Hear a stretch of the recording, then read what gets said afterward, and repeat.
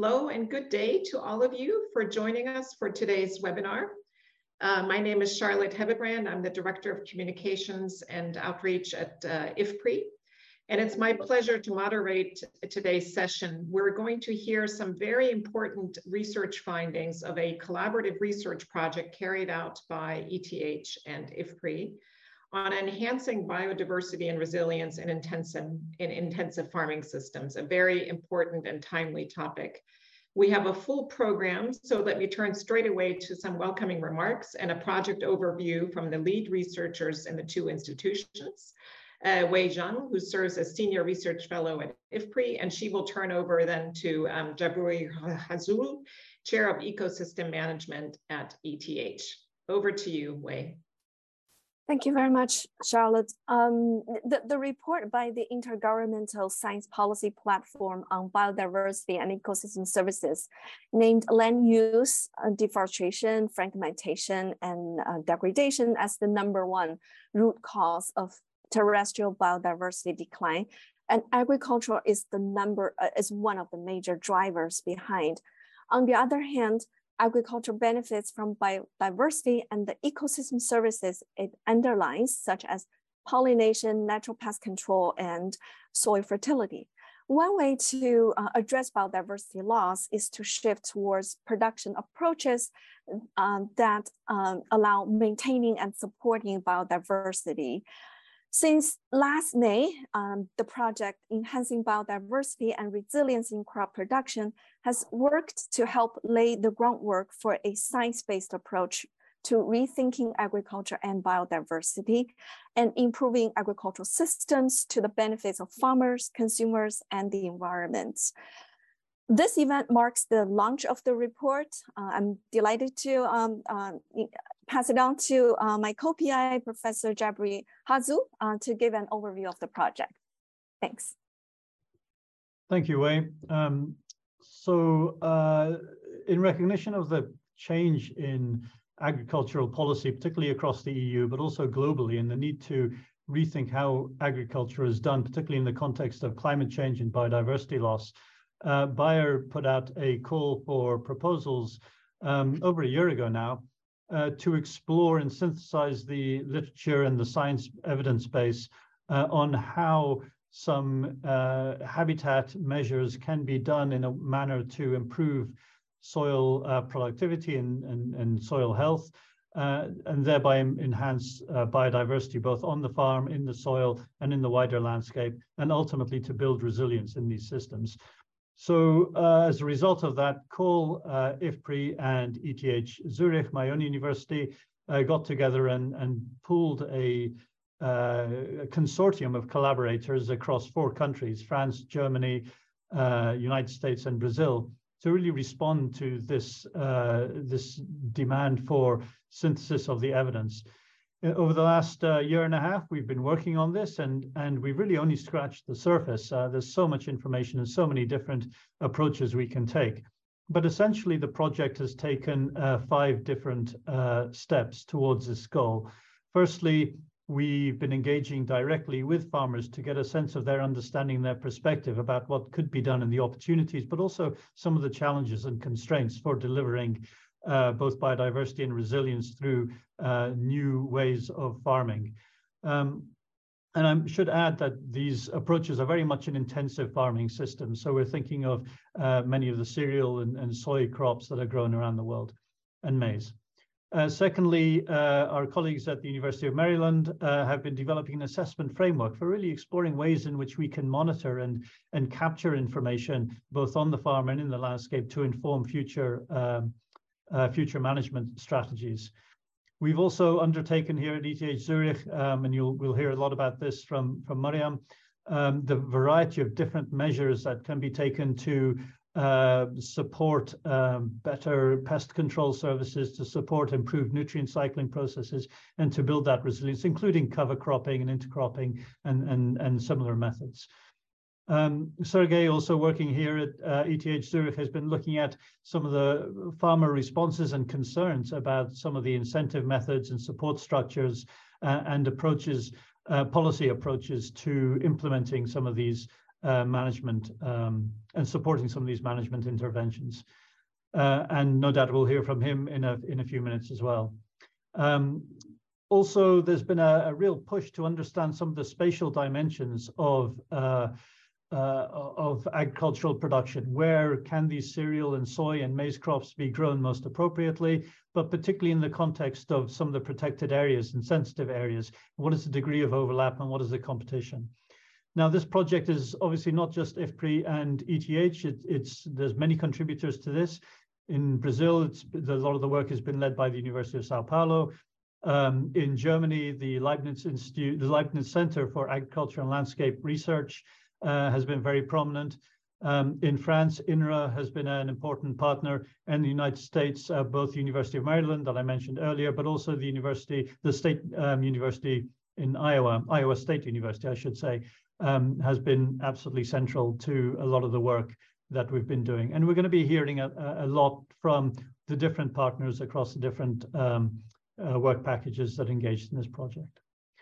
I'll finish with there and I'll hand over back to you, Wei. Excellent. Thank you so much, Wei and Jabburi, for that overview. And we are keen to hear from all of you. Please do put your questions into the chat, and we'll be moving towards a Q&A session after all the speakers have spoken. So we look forward to your lively engagement. Thanks, Jabburi, for laying out the breadth of this project and the number of partners. We're now going to hear from 4 researchers involved in this work, and I say that's just one part of the work. Obviously, it's a lot bigger than that, so we encourage all of you to look at the work in totality. We're starting with a discussion here by Mariam Yousefi Bardakhan, also from ETH, and she will talk to us about some of the findings that you had on practices and technologies. Over to you, Mariam.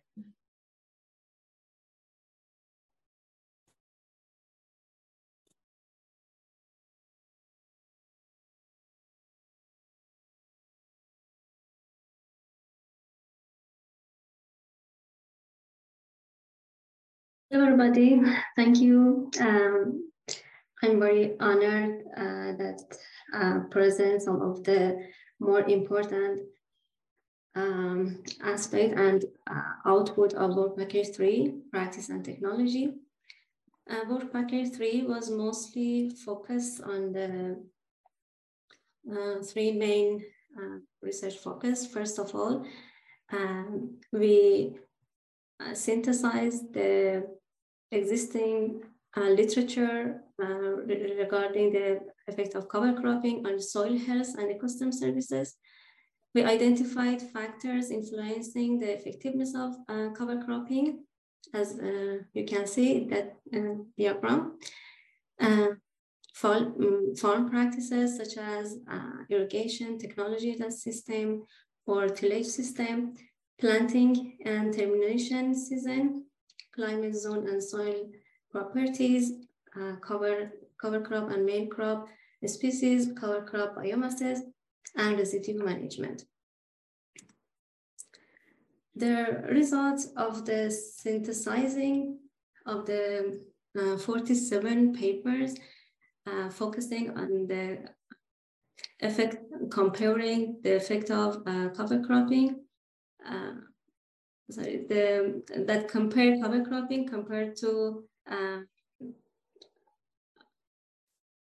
no cover cropping, and it shows that the opportunities of cover cropping are enhancement soil biodiversity and nutrient cycle, runoff and nitrogen leaching prevention, soil physical properties and carbon sequestration, and pest and weed suppression. And also there are 2 challenges at the effect of cover cropping that are lower crop yields and lower soil water prevention. The second research focus was a comparative meta-analysis on the effect of intercropping and agri-environmental schemes, including hedgerow, grassy margin, and flower strip, on biological pest control with a focus on wheat, maize, and soybean. The core result shows that intercropping was effective in overall in suppressing herbivores and enhancing predators of pest species. Row intercropping allowed for effective pest management compared to strip intercropping, and the abundance of predators increased in wheat field adjacent to flower strips, which declined beyond 5 meters from flower strips.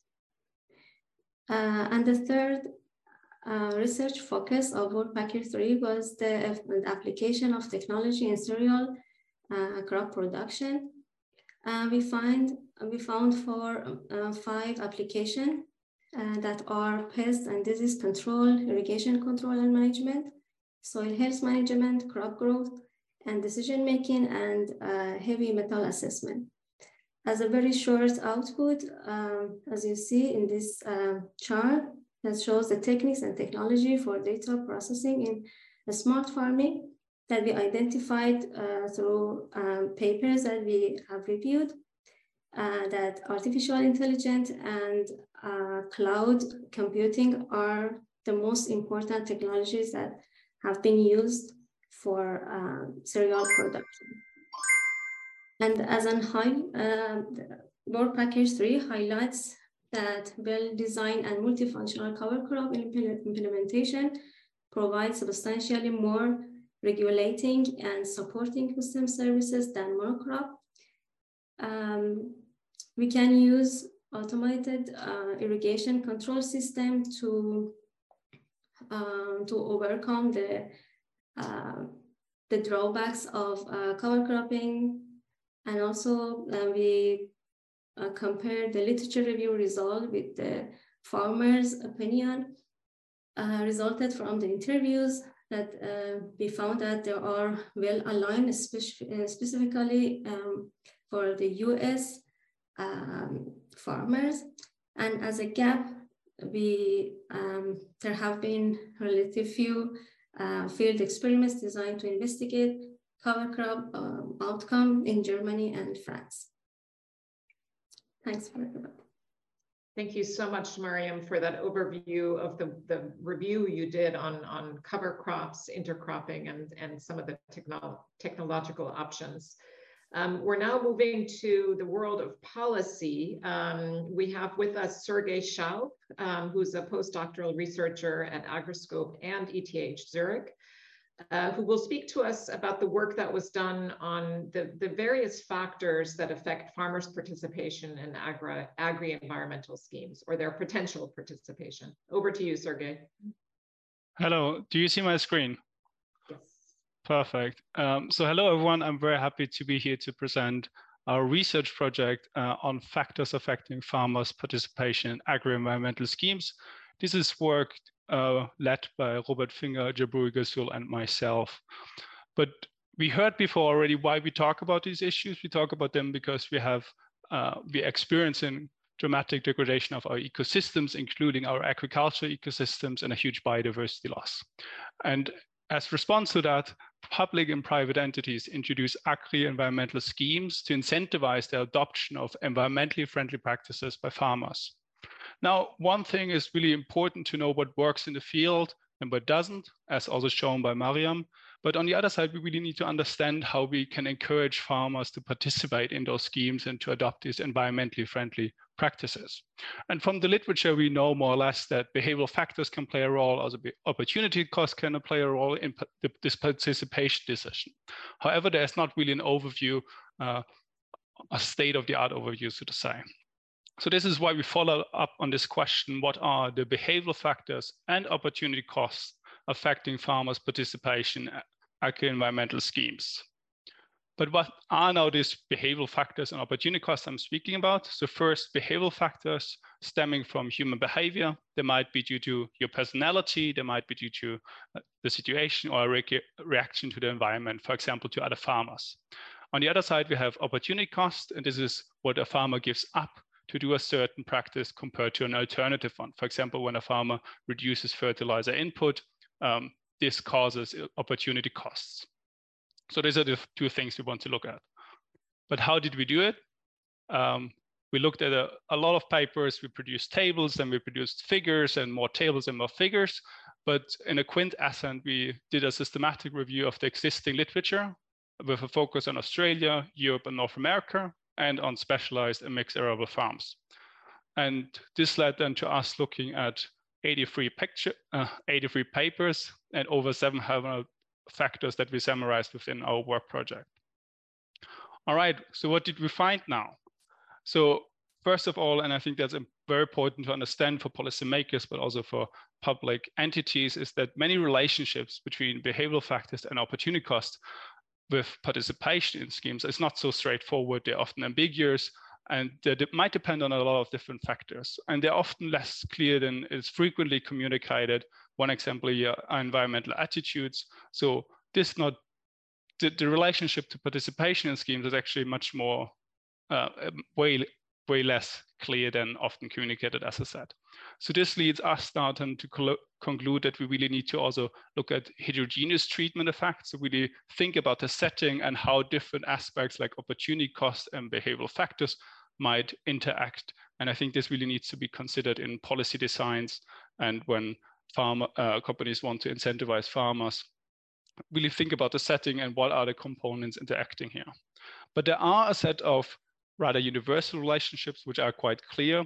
For behavioral factors, this is, for example, receiving advice, peer relationships, so the relationship to other farmers, and a positive attitude towards schemes. And I think that's quite interesting because they're very easy to use. For example, receiving advice can be very easily leveraged by telling farmers, or informing farmers rather, about what practices to use, when to apply, how to apply, make this process as easy as possible, and inform and transfer knowledge. And for opportunity costs, we have market condition and scheme design, which is rather straightforward. For example, easier and more flexible schemes are more likely to be taken up by farmers. However, here a word of cautions. So if you just make it too flexible and too easy, the results for the environment and for biodiversity might be not so well perceived as we want them. So we really need to think here about these trade-offs. So as I said already, I hope that companies and policymakers will take up this information about these more ambiguous relationships and those which are more clear when incentivizing farmers. And before I end my talk today, I also want to highlight an additional research we did, which were looking at indicators for result-based payments. So these result-based payments are payments when farmers actually receive money for achieved outcomes, so for measured outcomes and not for doing certain actions. And we did an overview a bit about this as well. What we find, very briefly summarized, because I'm running out of time here, is that they are mostly found in grasslands. Indicators are quite simple. There are very effective pathways to advance these indicators to be possibly more effective for conserving and restoring biodiversity. Within the EU, there are a bunch of new result-based payments planned. I hope they use the right indicators. And there are a bunch of new technologies which can be used, such as smartphone apps, to leverage the measurement of indicators. Thank you. Thank you very much, Sergey. Sorry to rush you through that very interesting presentation. And I think you put your finger on the key issue here, right? The farmers need simple designs that are easy to actually implement. And yet we know that the topic is complicated, and to actually demonstrate that the environmental benefits are being accrued is not so straightforward. So our next speaker is Jay Guo, who's the Senior GIS Coordinator here at IFPRI, and he will speak to us about the spatial distribution of intensive soy, maize, and wheat production systems in the 4 countries that were looked at. Over to you, Jay.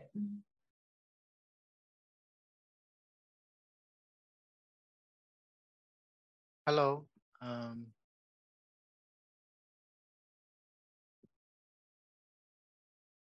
Can you see my screen? Yes, please start. Great. So I will shift gear and talking about the spatial distribution of intensive soybean, maize, and wheat production system using spatial data. And this work was led by Wei Zhang, Yu Liang, and myself from IFPRI. And first of all, I think in biodiversity and environmental studies, and land cover and the land use changes are important drivers for deforestation, agricultural intensives, and the land degradation, for example. And we will focus on agricultural intensification for this purpose. And this study is aimed to identify where and how and to what extent the key crops and also the cropland are allocated and in those focus countries and those 4 focus countries. And we will do this spatial analysis and pattern analysis in 3 perspectives. And one is at the cropland level. And the other one is mapping the cropland density distributions with the protected area from the IUCN. The third one is we deep dive into the single crops to see how these single crops distribution are different from each other and among the countries. And we did an explorer of the existing data sets. And since we are relying on public available data sets, but also we want to use the most recent data sets at a higher spatial resolution because we want to eventually to be able to link with landscape studies from other work packages. And we review a few products for cropland and land covers. And eventually we use 10 meter E3 2020 land cover data because they are more recent and very high spatial resolution. Similarly, for crop types, they are a little more challenging to get the high reliable remote sensing data. So we pick the European crop data from JRC in 2020 and also the USA and Brazil. Most of the data are below like 30 meters or 10 meters. And because we always want to have a higher spatial resolution. And for the protected area, because we are looking at the study at the micro level, at a country level, so we use the IUCN data, protected data from IUCN. And here's some main results for, so if you look at the cropland density, how they distribute among those countries. So France and Germany, they are more evenly distributed, and they have some clusters, but they also most of the areas are suitable for cropland agricultural production has been occupied. And on the other hand, if you look at the Brazil and US, the cropland densities are especially clustering, and they are more in US is concentrated in the corn belts, and in the Brazil is more in the southern area. And so we overlay this with a protected area, and we find out like in Europe and France and Germany, the protected area are more, mixed with the cropland areas. So they are mixed together, and there are no really high clusters of the protected area. But when we look at Brazil, especially, and also US, we see like the separation and the hotspot of the protected area compared to the cropland area. They are highly dispersed. And so spatially, the patterns are quite unique from country to countries. And furthermore, we actually dive into the single crop. We start with the maize, and we demonstrate where are the hotspot of the maize cultivated area in different countries. Here, I just want to show France and the US. And in France, you can see clearly the high density area of maize productions compared to maize. And similarly, we did the wheat productions, and you can see, I will go back and forth, you can see clearly the patterns are so very different and within the crops. And also the soybean, the similar thing happens. And also we put these 3 crops together to see, okay, where the major crop productions compared to other things. And we can see clearly there are spatial patterns that are unique from each countries. And to summarize, there's a strong spatial heterogeneities in distribution of cropland and individual crops. And also each country have their unique hotspot and spatial patterns. And this assessment will be complemented with other work packages, and for example, potential for connecting existing habitats from the landscape studies. More importantly, I think we compile a huge amount of data sets. These gigabytes of data sets, and we spend quite a lot of time to process and harmonize them. So we put this in the public domain, so those Dropbox folders, and at least here, so it could be future use for the data set. I'll stop here. Thanks.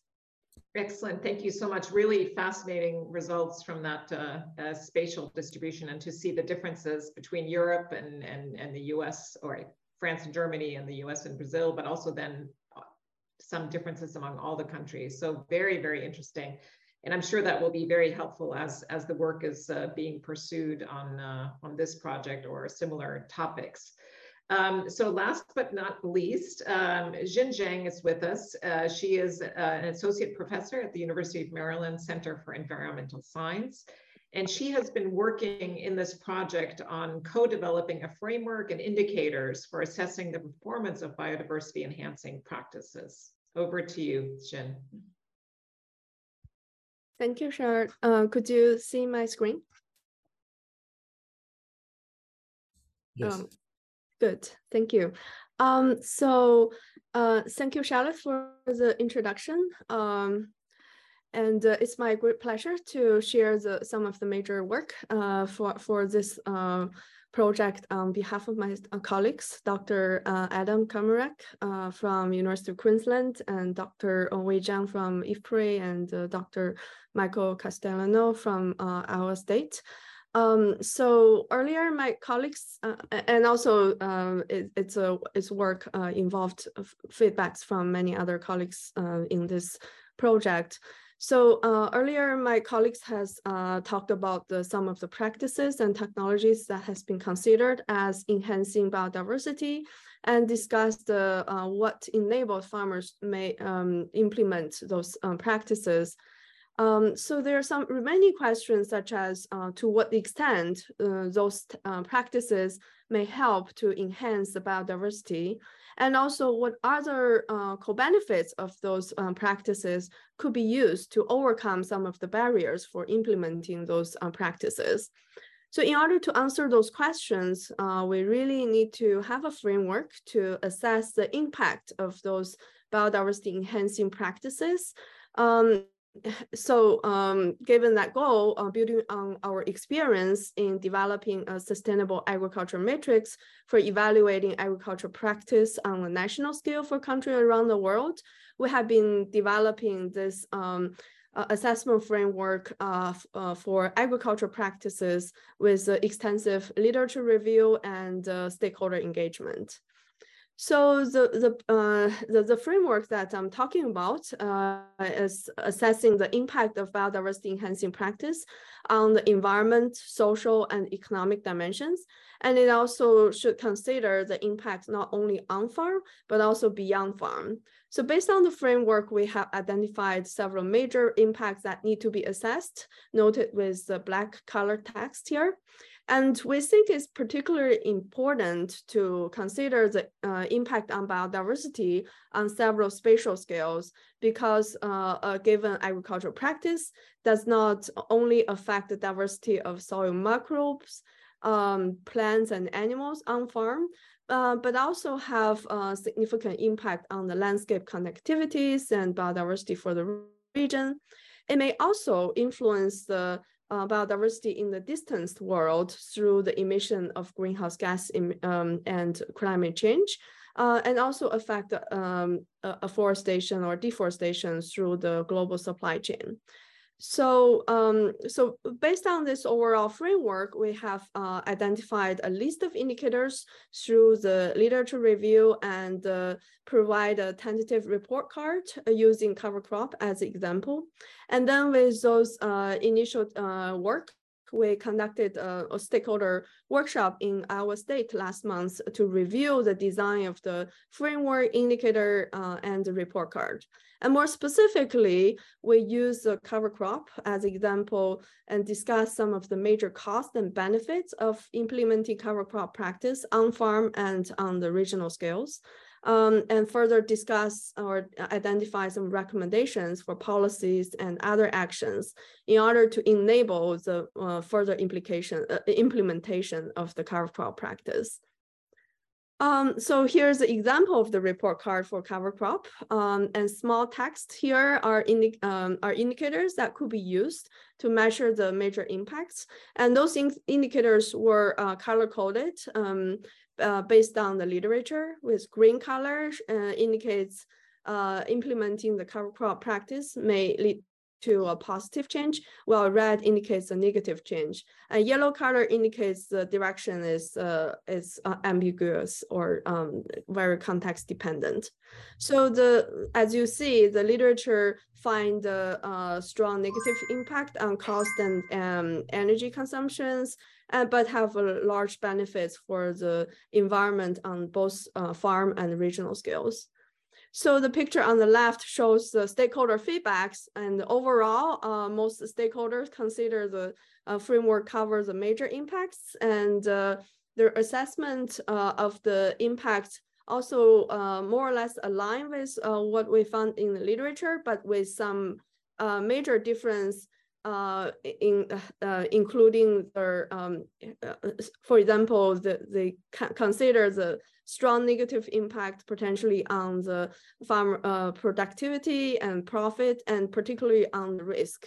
So based on the discussion, many rich recommendations has been provided, but because of time constraint, I would not be able to share it, but overall, I hope that you can see that there are still a lot more need to be done or could be done through the co-developing this assessment framework. And I hope this has shown the certain values of the co-development of this framework in assessing the actual impact of the practice, enable the conversation among the stakeholder, and informing the regional policy and actions. So with that, I would like to thank all my collaborators, and also thank you for your attention. Thank you very much, and really fascinating work, and important that you look at the economic, environmental and social indicators here as well. So I hope all of this will also get taken forward. Just very interesting work. So the audience, you've now heard some of the highlights that have come out of this review project. So now we're going to have a number of speakers that will sort of provide some reactions to what we've heard. We're going to hear from the perspective of farmers, the policy community, again, the research community, as well as the private sector. So we're going to kick off with Wei Zhang again. Wei, you participated in some of these farmer interviews. Could you just give us some of the highlights? What were some of the areas of consensus, and where perhaps were there differences among farmers from these different countries?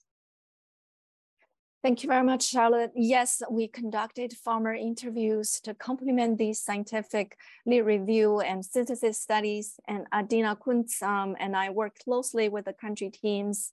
So I invite them to also chime in during the panel and Q&A. Joanna, if you could put on my second slide, actually. Thank you.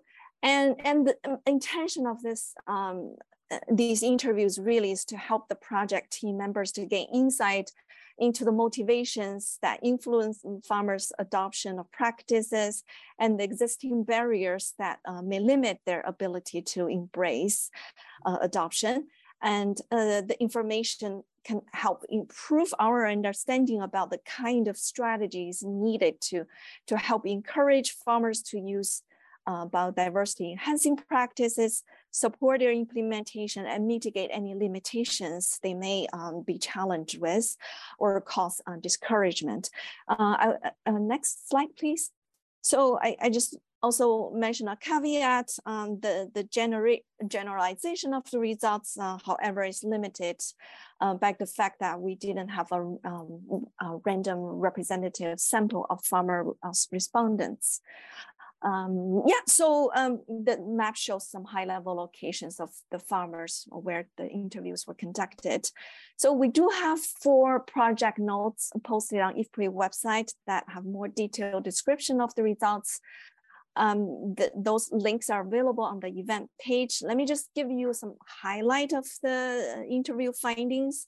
So in Brazil, we interviewed 16 farmers. Most farmers mentioned there's no significant risk involved in adoption, but a few of them mentioned a risk in the unpredictable nature of some biodiversity enhancing practices.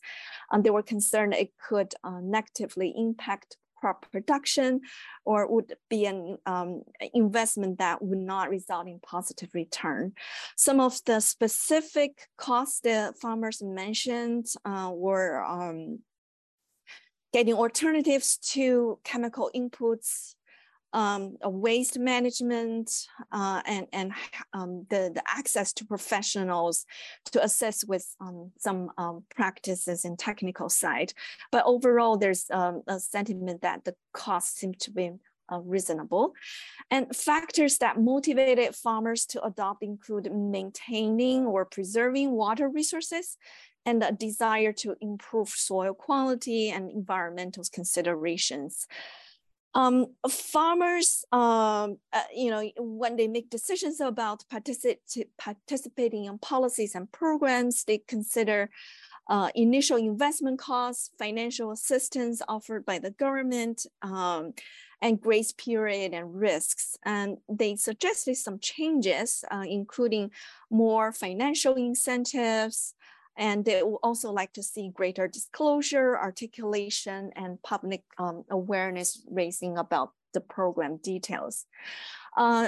We interviewed 17 farmers in France. Cost was the biggest limitation they faced in implementing practices. Many farmers were concerned about the surface area they would lose by adopting practices and the potential risks they would face in their production outputs, the expensive costs of necessary equipment and machines. One of the biggest cost concerns is to acquire the required tools and equipment for the new practices. Some popular motivation sources farmers mentioned were soil health and hunting. A lot of the farmers in France were hunters, so there was a strong desire to see wildlife presence on their land. There's also generational influence in farmers' motivations for adoption. Farmers have both positive and negative views on the public policies, in particular the agri-environmental programs that Sergey was talking about. They mentioned some opportunities in participating in these programs in terms of sharing information with farmers, networking, experimenting with different practices, and receiving guidance from professionals, and also support, financial support. But they also... Sorry, Wei, I think we need to move on. These are really interesting. Can I ask you to put the link to the findings in the chat, since the results are up on the website? I think that would be great. And then let's move on now, if you don't mind, to hear from an actual farmer. Welcome to our discussion today, Adrian Ivory. He's the manager of Strathclyde Farms in Blairgowrie, Scotland. And Adrian, I assume you would want to see Wei's interviews encompass more farmers than the ones that we've been able to do as part of this project. But talk to us today from your perspective. You're obviously farming in the UK, but you're still somehow tied to EU farm forums. What are your key reactions on the research findings here, and again, in particular, from a farmer's perspective? Over to you. Yeah, thank you, Charlotte. I think the findings are really interesting. And as a farmer, soil health is something that is essential to maintain my business, to keep me profitable. I suppose the key messages I would come through this is that farming, like any other business, to remain sustainable, needs to be profitable. And in order for me to invest heavily in this tech and machinery that's going to be required, I want to see that it's proven in the field.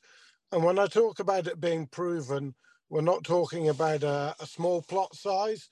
We're talking about large field scale sizes, so that we can see all the positives along with the negatives. I stress that it's really important that we see negatives as well as positives, so that we can all learn.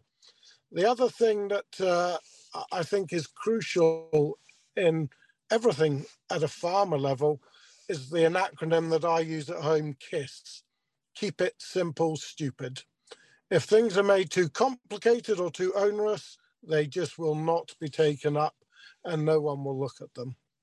And the final point I would make is that when people are looking into new varieties, new technologies and everything like that, please don't forget about the customer that the farmer is selling it into.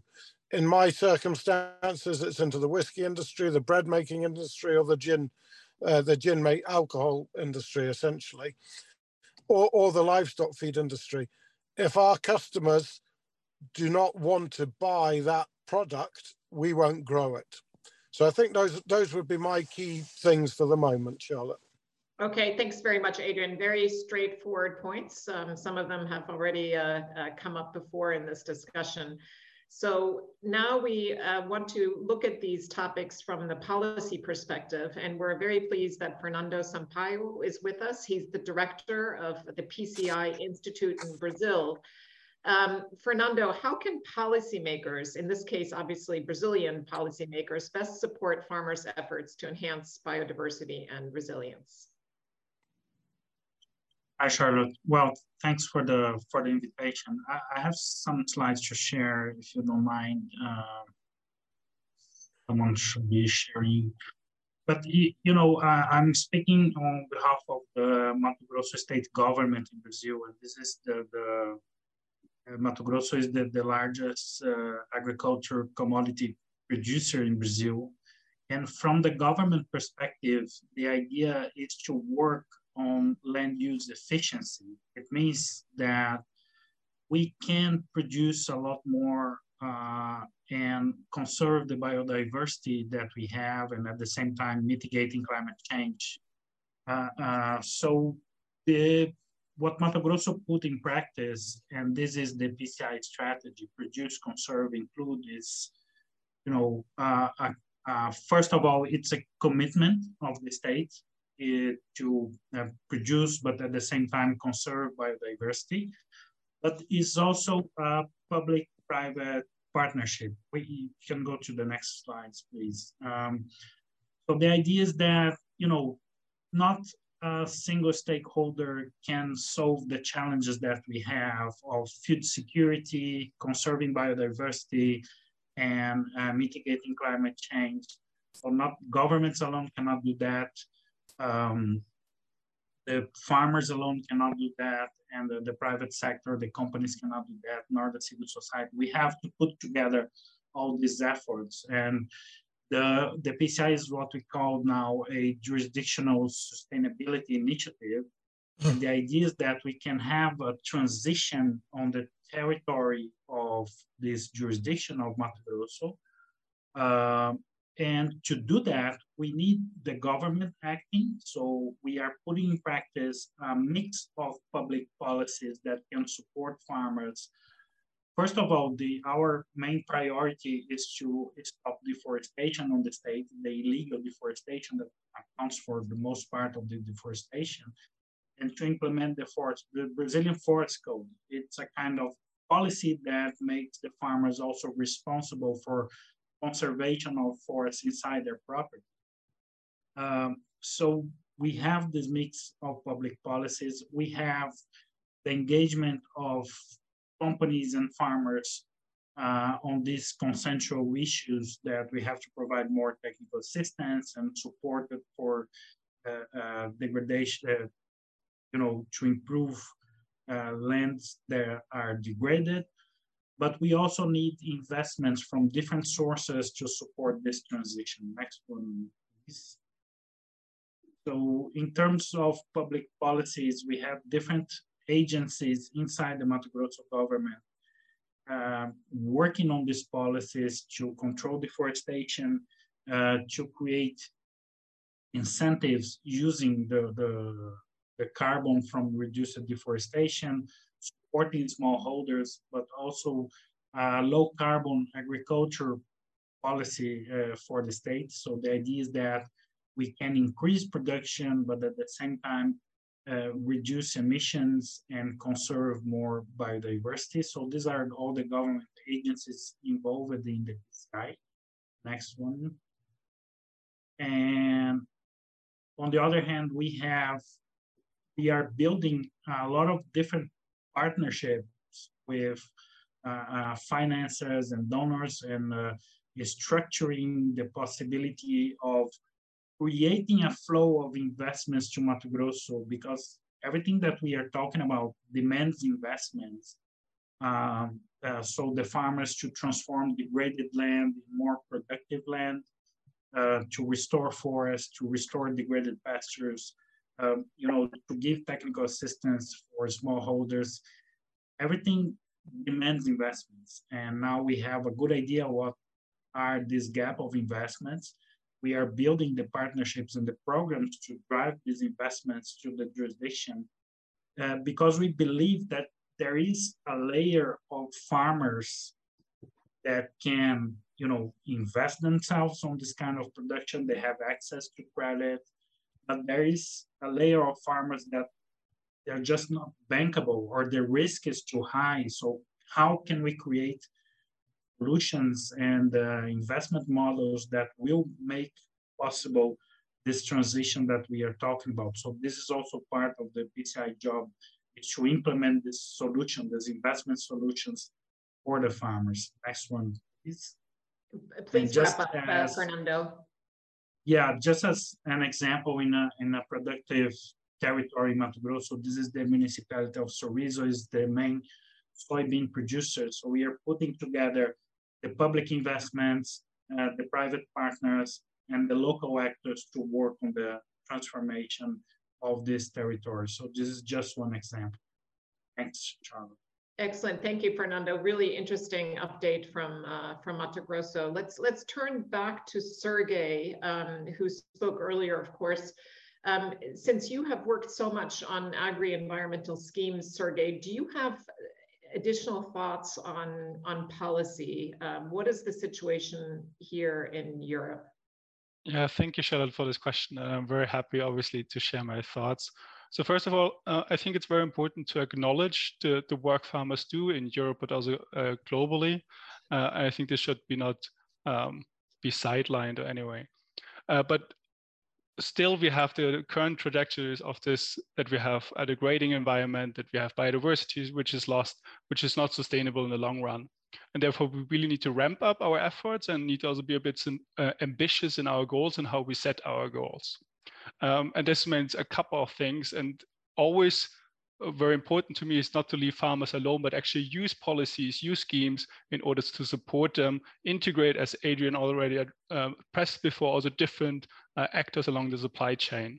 I think that's very important to have like a sustainable system, both for our environment and also for farmers. But I want to stress three things now when it comes really to policies in Europe, especially, and schemes. So first is that we really need to focus on those practices which work to protect our environment, to protect our biodiversity. And this requires evidence-based policies, which again, requires a science. And this is, I think, a very good example today here where many scientific views come into together, and also a lot of knowledge was summarized.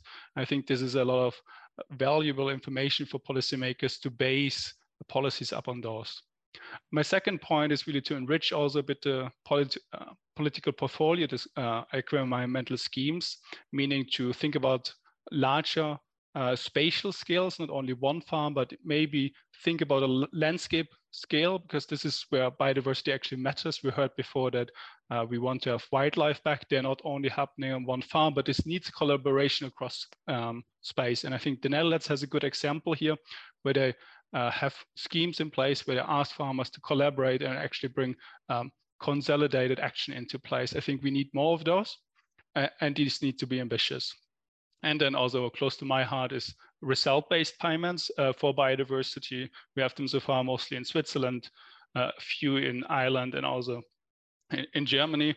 We need more of those, where farmers are paid based on results they achieve, because this makes them also more flexible. I think this is also something which came from me through what Adrian said before, like sometimes things get very restrictive and they're not able to work anymore because they're forced to do it one or the other way. But result-based payment actually allows farmers to use the tools they think are best suited to achieve certain goals. And then last but not least, bring farmers on board. And I think I don't want to talk about too long about this, I mentioned many points before in my presentation earlier, how we can do this, think about the behavioral factors that actually matter for bringing farmers on board and thinking about the opportunity costs which matter. And this needs to then become all together in agri-environmental policies, hopefully. Thanks. Excellent, Sergey, for that. Thanks for that overview of the discussion in Europe on this. We have a question in the chat, which is relevant to our next speaker. So Gideon Kruzman is asking, what are the lessons learned from this analysis for the resource poor in low and middle income countries? Of course, a good question, given that this work focused on 3 high-income countries and 1 middle-income country. So we're really pleased to have with us Celine Termote. She's the regional lead for Africa of the Food, Environment, and Consumer Behavior Research Group at the Alliance of Biodiversity International and CIAT.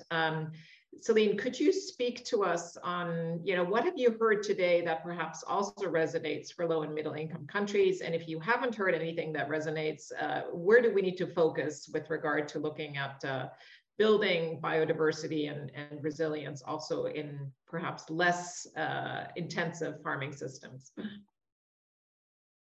Thank you very much, Charlotte, and really interesting discussions here today, and I'm very pleased to be part of it. My contribution will be rather like on smallholder farmers in sub-Saharan Africa.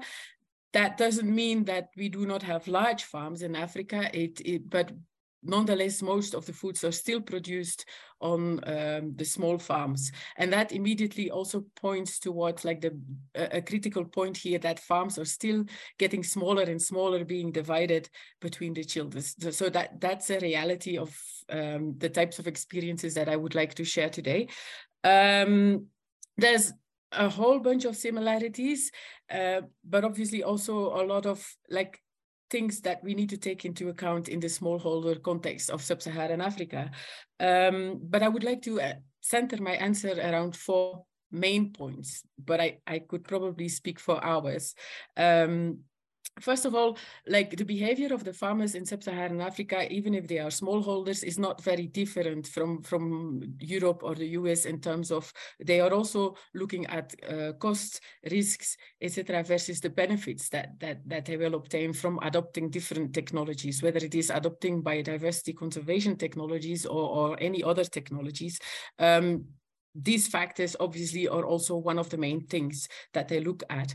The difficulty or the difference here is that we are often dealing with farmers that have very low levels of education, hence even more the importance of sharing information, capacity building, but also building the agency of the farmers, like making sure that they are able to make their own independent decisions, that they are not being trained just in one technology by, for example, one company, but that they have an overview of the full range of technologies, that their costs, their benefits, etc., but also, and it has been said already, like the benefits need to be proven under farmer conditions. Like one of the things that we are experiencing often even still here in 2022 is that new varieties are being developed under field stations or under monocropping conditions, while most of the farmers practice intercropping here in Africa. So taking that into account is very, very important. My second point would turn around the accessibilities to schemes or programs and policies, whatever. Obviously, we are in a world where the information streams are not that fast or easy accessible. Think about internet and other stuff. So it is an extra mile for farmers to get aware about any potential schemes, thinking about payments for ecosystem services or anything. So it is a little bit harder here. If they are already aware, there's another number of blocking factors. So I've been working with farmers here. They were about to make a very interesting deal, but they didn't know how to open a bank account, or they were shy to open a bank account. So some people need a little bit extra effort into guiding up till the last step, if you want. And that's very important, that we look at the agency, that we train them also in certain social skills, entrepreneurship, business skills, but also like negotiation skills, etc. As already being said, these schemes need to be as simple as possible, tested under field conditions, and the benefits obviously proven under field conditions.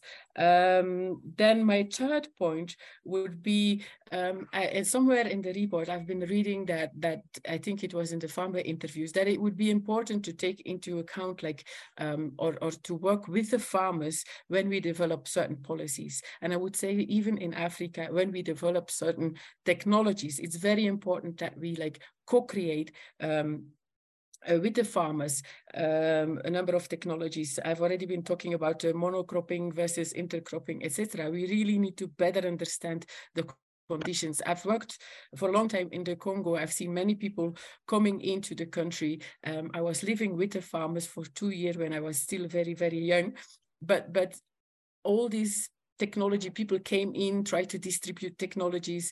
Nobody would listen to the farmers. They would all go home, come back a year later and say, oh, they haven't adopted, they are lazy. So, but I was living with those farmers and I could clearly see why they would not adopt or why they would do things differently, because they had very good reasons for doing what they were doing. So building agency, integrating local knowledge, very important. It will also help to make the adoption of these technologies more sustainable, even beyond project end, because they are really convinced that this is the way to go, etc., rather than like blindly pushing technologies for which we do not really know whether this is the best fit or not.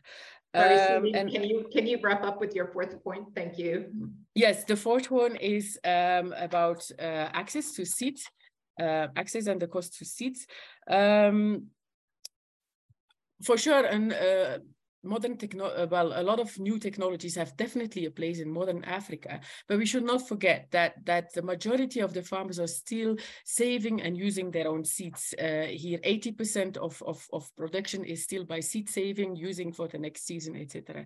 By doing so, by conserving, experimenting, developing local varieties, these farmers are actually the custodian farmers conserving our agricultural biodiversity here on the continent. And sometimes it's not just about varieties, it are also the minor local or traditional crops that we often do not find in the formal systems. But these farmers have been conserving them, protecting them, and they are not only important for their own food sovereignty, nutrition and cultural identity or heritage, but equally they are very important in terms of genetic resources for future breeding exercises. So to me, it's very important that looking at the global South is to think about how we can reap the benefits of like advanced technologies in the formal seed system, but how that can coexist also with the informal seed system, whereby farmers keep developing land traces, local varieties, and how we can conserve that agricultural biodiversity in situ and not lose that opportunity for today as well as for tomorrow's population. So the current global figures to that extent are rather a little bit depressing. We have only 9 food plant species that are good for 66% of the world's crop production, while at the same time we know that about 6,000 plant species have been described at one or another point to be cultivated by the people, and less than 200 are basically globally making major contributions to our foods. And I will stop here. Thank you very much. Thank you very much, Celine. Obviously, we should have a whole seminar on what all of this also means for developing countries. So those are great points, and we'll come back to you in the Q&A. Now we're going to hear from the private sector, but more importantly also from the company that has actually funded all of this research. So it's my pleasure to now turn it over to Bärbel Hunt. She is the Biodiversity Strategy Director at Bayer Crop Science. So Bärbel, as the funder of this research, which I understand you actually commissioned to inform your own biodiversity strategy, it would be great for you to give us a sense of your key priorities that you think we need to enable more biodiversity positive cropping systems. Over to you. Thanks, Charlotte. Yeah, for us, it's very important to find the right balance between productivity, production, and biodiversity. And with our strategy, we always have the farmer in focus, and we want to generate value for the farmers. So we want to find systems where we can generate a lot of synergies and minimize the trade-offs. And to do that, we focus on 3 areas. Actually, one is soil health, and then the second one is habitats. How can farmers actually benefit also from implementing or preserving habitats on their land? And the third one is the crop genetic diversity. So how can maybe a higher variety of crops and varieties benefit farmers when they plant them on their fields? And yeah, we as Bayer, I mean, in the end, it's always the farmers who have to implement all the practices and measures on their farm. But a company like Bayer can play a role as enabler of those more biodiversity-friendly cropping systems. So, and as an enabler, we need to find ways to overcome the main obstacles. We heard today about the costs and risks associated with certain biodiversity measures. So how can we do that? One point we also talked about was giving advice, right? We can try to figure out and give advice to farmers, for instance, regarding cover crops. When is the best timing to plant cover crops? What is the best mixture or the best cover crop variety?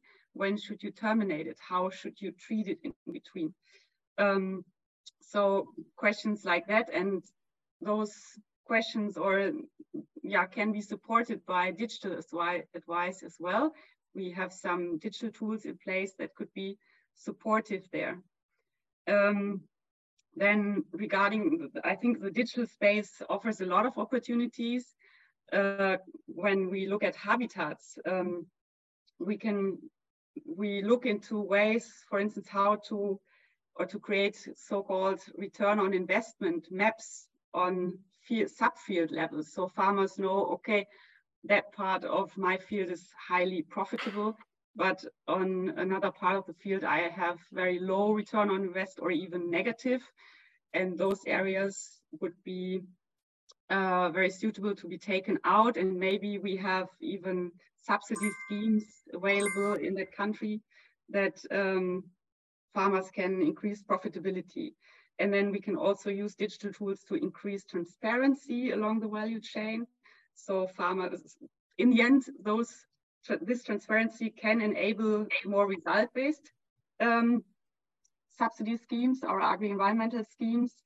We can also support by giving incentives. We have our own carbon programs in place where we pay farmers for certain practices or sometimes certain outcomes like cover crops. And I think one very important point is what people also mentioned here in the call, the cropping systems. What we can do is to develop and test those systems.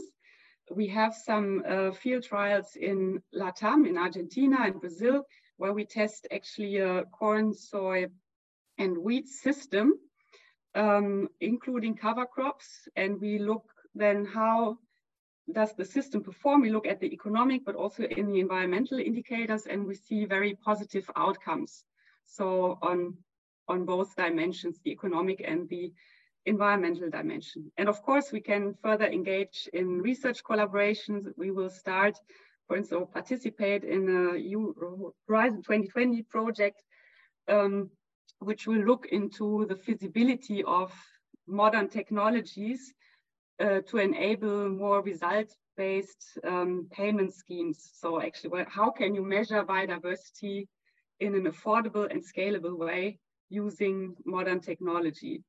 So yeah, these are a few points from our perspective. Thanks very much, Bärbel. We're now opening up to all of you. Thanks so much for putting in some of your questions into the chat. Do keep them coming. I'm going to turn to Adrian, if he's still with us, if he's still in his car, hopefully not driving. And Sergey, you're welcome to come in on this question as well. There's a question about whether some of the activities which have been looked at in this project have actually been able to be implemented in France and Germany because there are EU subsidies in place to basically promote those kinds of schemes.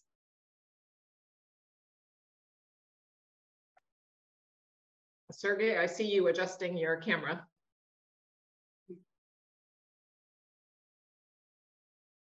Yeah, I'm happy to jump in first. So, I mean, most of what we did was actually looking at those practices which are already in place. So this is, I'm not sure if I can really answer this question well in this regard. I think there are many things which can be done, and there are many differences between countries. What I mentioned before is that especially this result-based schemes that were clustered in a few countries within Europe. There are more coming with the new reform of the EU, but also still clustered in very few countries. So I think this is really something which could take up in a wider range of countries, also above grasslands. There are some exceptions, like in Switzerland, we have here some payments, which also, like in vineyards, you get payments if there's a certain amount of species in place. So there are many tools to adjust this. There's also different circumstances, and I hope there will be a higher adoption and in actual agriculture policy in the future. Great. Adrian, do you want to come in? And then if anybody wants to speak on this from the US perspective, I think that would be interesting as well. Go ahead, Adrian. Sorry, Charlotte, I lost you there. What was the question? My phone went into oblivion. Yeah, the question is essentially, you know, among some of the environmental schemes that are already in place now in Europe, how much are they actually being further promoted through subsidy schemes from the European Union, or in your case now, the UK? I would say a lot of them are being furthered through that. In the UK at the moment, carbon auditing is the big thing, and it looks like that is going to become part of the policy, that in order to receive funds, you need to do a carbon audit, and then subsequent to that, have to carry out actions in order to reduce your carbon. And that would therefore enable your subsidy payments. As I said before, soil health is crucial to crop health and to crop yields. And therefore some of the actions we take, like soil testing, pH testing, we're looking at calcium levels, phosphate levels. That's all really important. Although some of the less profitable farmers and the less business-minded farmers haven't been doing this, and therefore there is money being put in by governments in order to do this work, which again is sort of the carrot and the stick, if that makes sense. How much of it would be done without these incentives? I'm not so sure how much would actually be done, because people just don't have the profitability in some instances to be able to, for it to be affordable. Okay, does anybody want to jump in from the US perspective on this question? How much are these practices being supported by the regulatory framework that USDA, for example, has put into place?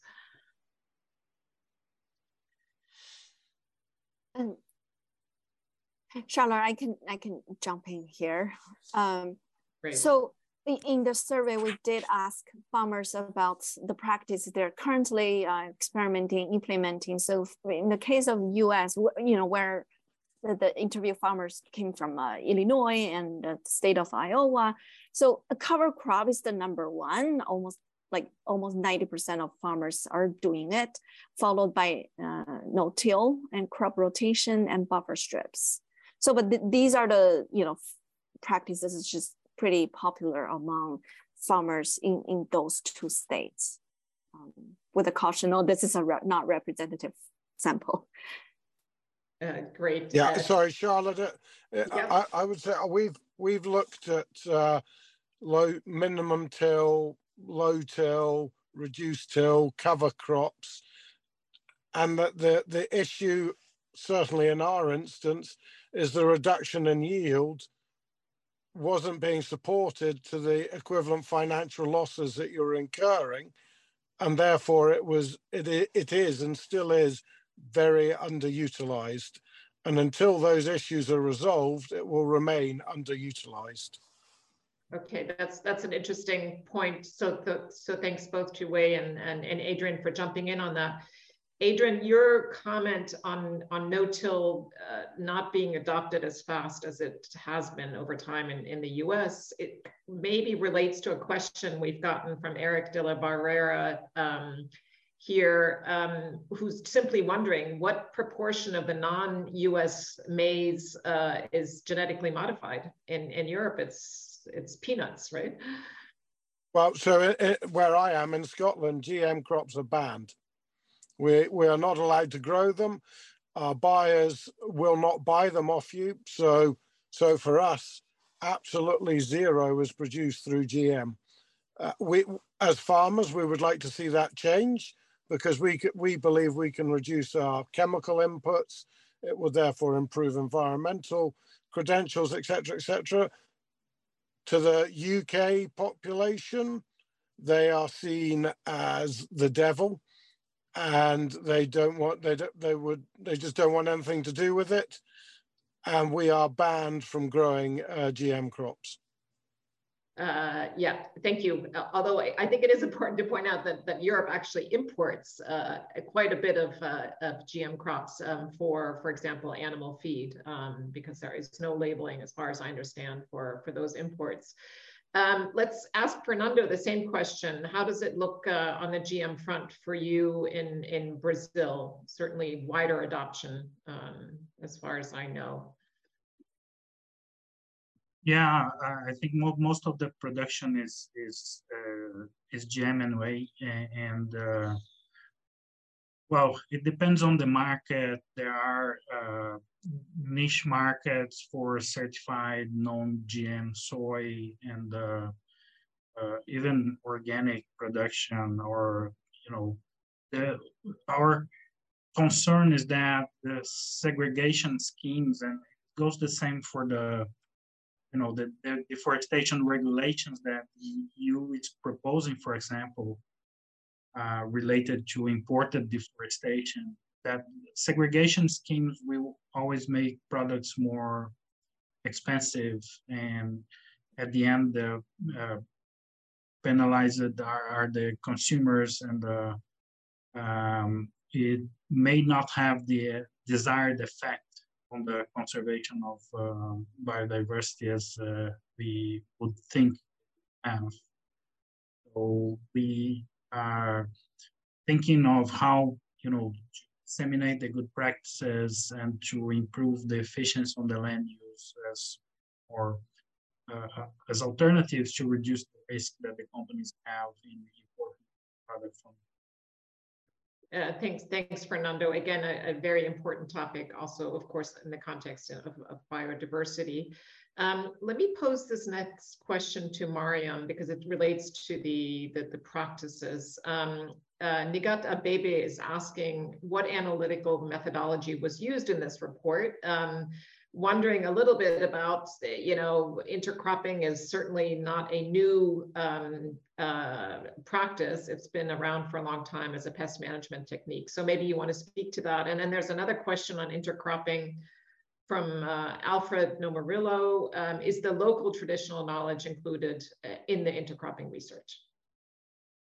Our approach for assessment of the effect of cover cropping on soil health was mostly systematic review, and for the intercropping effects was meta-analysis. So all we need is that we need the field experiment studied and reported enough quantitative data. So we extracted all the data and did our meta-analysis on the effect of intercropping on pest management. Because I saw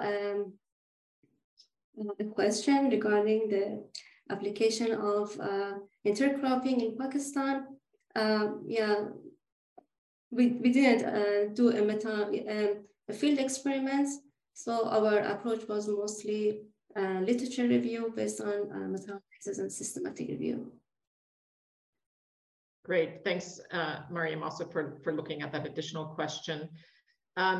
So somebody, I don't have a name, but somebody's asking a really very interesting question. What is the role of trade and transport systems when we look at resilience and biodiversity? Does anybody of you want to take that? Maybe that's a good question for you, Jabul at ETH.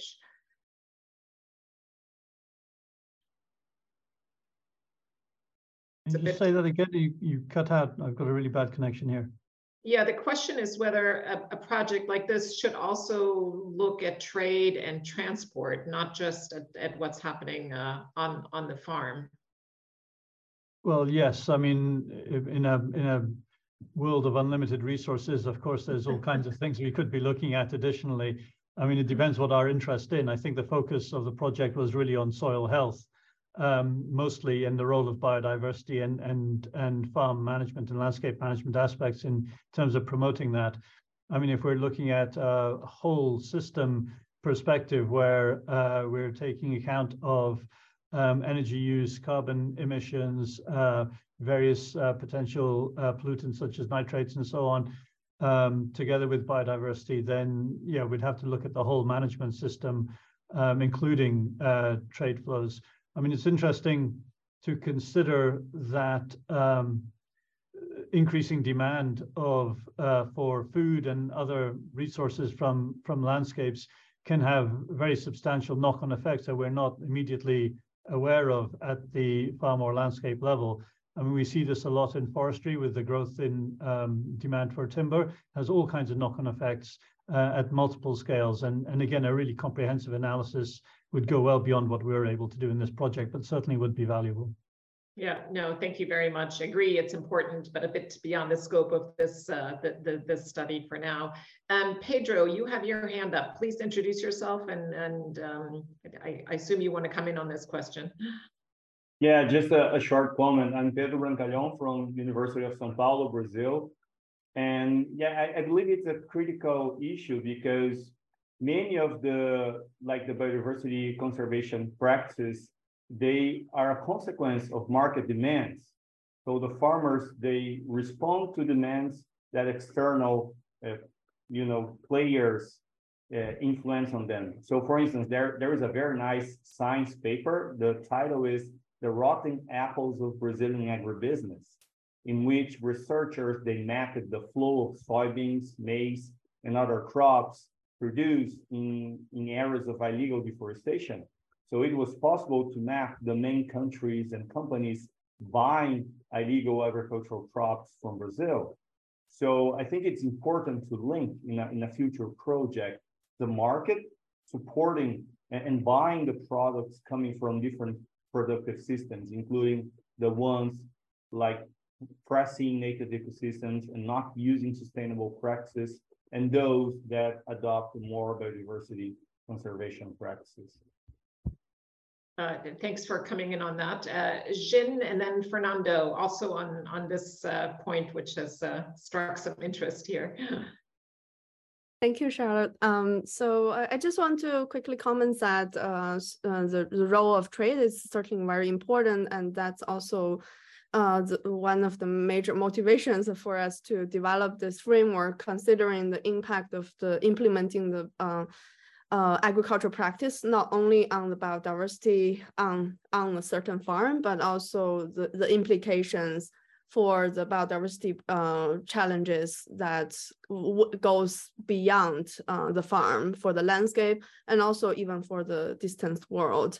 And another interesting point that I want to point out is that besides this potential environmental impacts that kind of interlinked by trade, there's also an interesting impact that need to be further investigated or looked at by trade, which is like along the long supply chain of the trade network, who get the most benefits. And there has been a lot of trade-driven agricultural development in the global south, developing countries. And that has caused a lot of biodiversity loss. And typically, there's how much the local farmers get out from, say, producing coffee in the developing countries. It's only a very small share of the profit for the whole supply chain. And I think it's some kind of important discussions need to happen in terms of for the whole international trade network. What's the cost and benefits for the environment, and also for the benefits for the well-being of smallholder farmers in the developing countries. Yeah, thanks for highlighting all those points. Fernando, do you want to come back in on the Brazilian situation here? Well, yeah, my point is that if these practices from the farmers, if they have an effect on climate or biodiversity, we have to give value to this. And this can come, the farmers are reducing emissions, they can have carbon credits that they will put in the market. Or another possibility is that we can attach that impact on the commodities trade. So we are talking about exporting, low carbon or carbon neutral beef or soy or any other products. But we have to create the demand for that. And I think that's the role for trade, to privilege or to value. And we are seeing this from the market. Companies looking for commodities with a lower impact or a positive impact on the climate and biodiversity. And this is our vision for the future, is that not only will be exporting beef and soy and cotton, but beef and soy attached to the impact on carbon or biodiversity. Yeah, so the demand pool can have perhaps negative environmental outcomes, but could also have positive environmental outcomes. I think that's a great point. So let me, in the last couple of questions, why don't we focus on the developing world again, because both IFPRI and ETH do work also very much on developing countries. Maybe one question for Celine and then one for you, Wei, from IFPRI. So Celine, a question here is, and I think you actually started to speak to this in your remarks. This is from Petambar Dalal. How can we minimize crop biodiversity loss in developing countries by enabling smallholders to preserve local germplasms?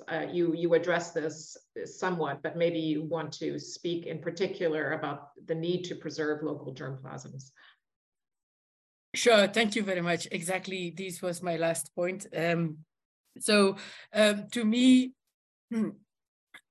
the issue would be like to really figure out how informal seed systems where farmers continue to experiment, develop, preserve that local biodiversity. Because as I said, 80% of the farmers are just using seeds from the previous seasons, etc., etc. That doesn't mean that we do not want them to reap the benefits from the formal seed system and from advanced technologies, but we need to figure out how they can keep also working with their local varieties. There's a lot of entry points. They are definitely important for their own food sovereignty, for their own nutrition, diversifying nutrition. A lot of like wild foods or underutilized foods really contribute a lot in terms of diversifying otherwise very monotonous diets in the global south. But practically, a number of activities that we are implementing here in Africa, but also elsewhere in the world, or for example, community seed banks, whereby farmer groups are really trained into how to organize themselves, how to set up a community seed bank, how to actually go out, collect their own we work, for example, here with local varieties of indigenous leafy vegetables. We started with like 30 varieties. At some point, we brought in also the National Gene Bank of Kenya to come and have a look. And they added, like they found another 30 local varieties of traditional leafy vegetables.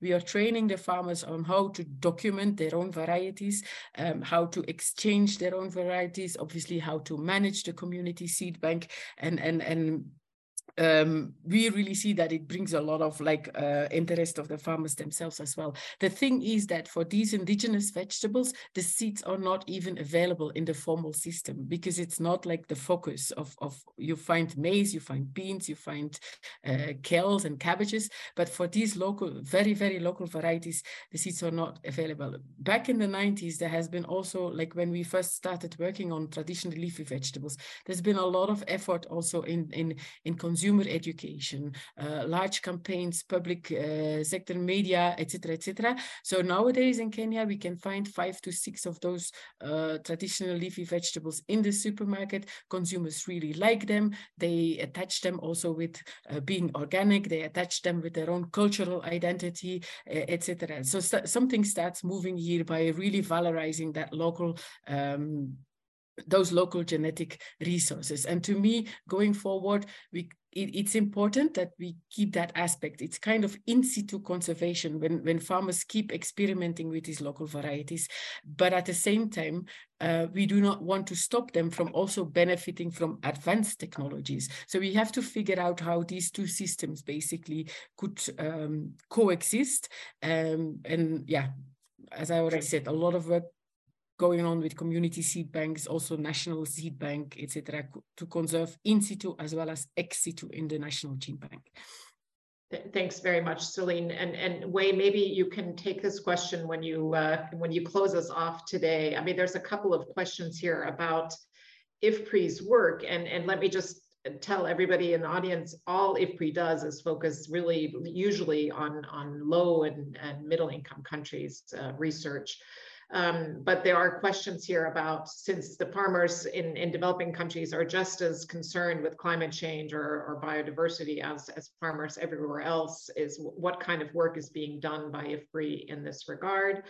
And also with regard to the technologies that have been looked at as part of this research project, the question is there any research done with regard to their feasibility, applicability in developing countries? But Wei, maybe you can answer that also in your closing remarks, because we are nearing the end of our very interesting seminar. So let me first turn to Xin Zheng, who will give us some closing reflections on the discussions today, and then we'll hear from Wei after that. Xin, over to you. Thank you, Charlotte. It's my great honor to provide my 2 cents at the end. So I just want to emphasize that, so today we have heard a lot about the agricultural practice, and it is important to implement those biodiversity enhancing ag practice on farm. But besides this, it's also very important to look beyond farms and recognize that what being produced on farm and how it's being produced is really determined by what we put on our plate and what we put in our gas tank. So the stakeholders along the supply chains for food and biofuels are also critical to be involved in the future conversations. And as a consumer, while we are enjoying all the benefits that brought by the modern food system and the fuel system and pushing for more bioenergy productions, we also need to be more mindful of the implications, and particularly the impacts on the environment and farmers' livelihood in the global south. So that's my 2 cents. Thank you. Thanks. Wei. Thank you very much, Charlotte. Thank you, Xin, for the closing remarks. So yes, I think enhancing biodiversity and resilient and healthy ecosystem services in developing countries is a food security strategy. So this is not necessarily a trade-off. We know that over 1/3 of African soils are degraded, significantly limiting farmers' ability to grow, to feed themselves, and feed the future population. So you know, IFPRI has done a lot of work. We don't have 2 hours to talk about that, but we work on policies to addressing inefficient or blanket subsidies on chemical inputs, to think of ways to be more targeted to support more precise, optimal use of chemical fertilizers to address the soil health issue. And we work on innovative extension, learning, and climate adaptation, nature positive solutions to food security and farming systems. And commons, for example, is great natural resource management, not just for livelihoods and cultural heritage connection to places, but they play a significant role in enhancing biodiversity on landscapes, which supports healthy ecosystems for the sustainable food security objectives. So with that, let me just say give a few notes of thanks. I'd like to thank all presenters and panelists and audience for these excellent discussions and enlightening remarks.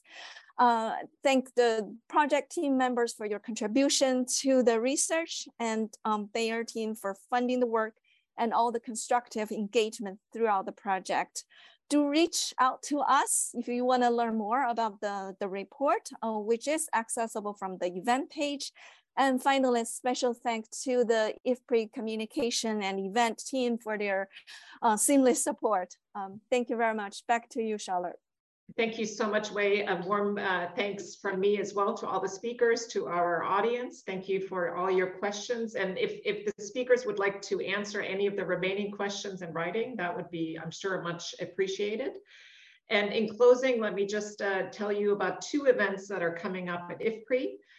December 12th, we have the annual Foreman Lecture on Nutrition, and we are very pleased that the African Union Commissioner for Health, Humanitarian Affairs and Social Development will be joining us and delivering a speech on the African Union designated 2022 to be the year of nutrition in Africa. So please join us for that lecture. And then on the 14th, we have another seminar, which is actually relevant very much to the topic discussed today. And that is about the harmful environmental impacts of agricultural subsidies within the topic of repurposing subsidies.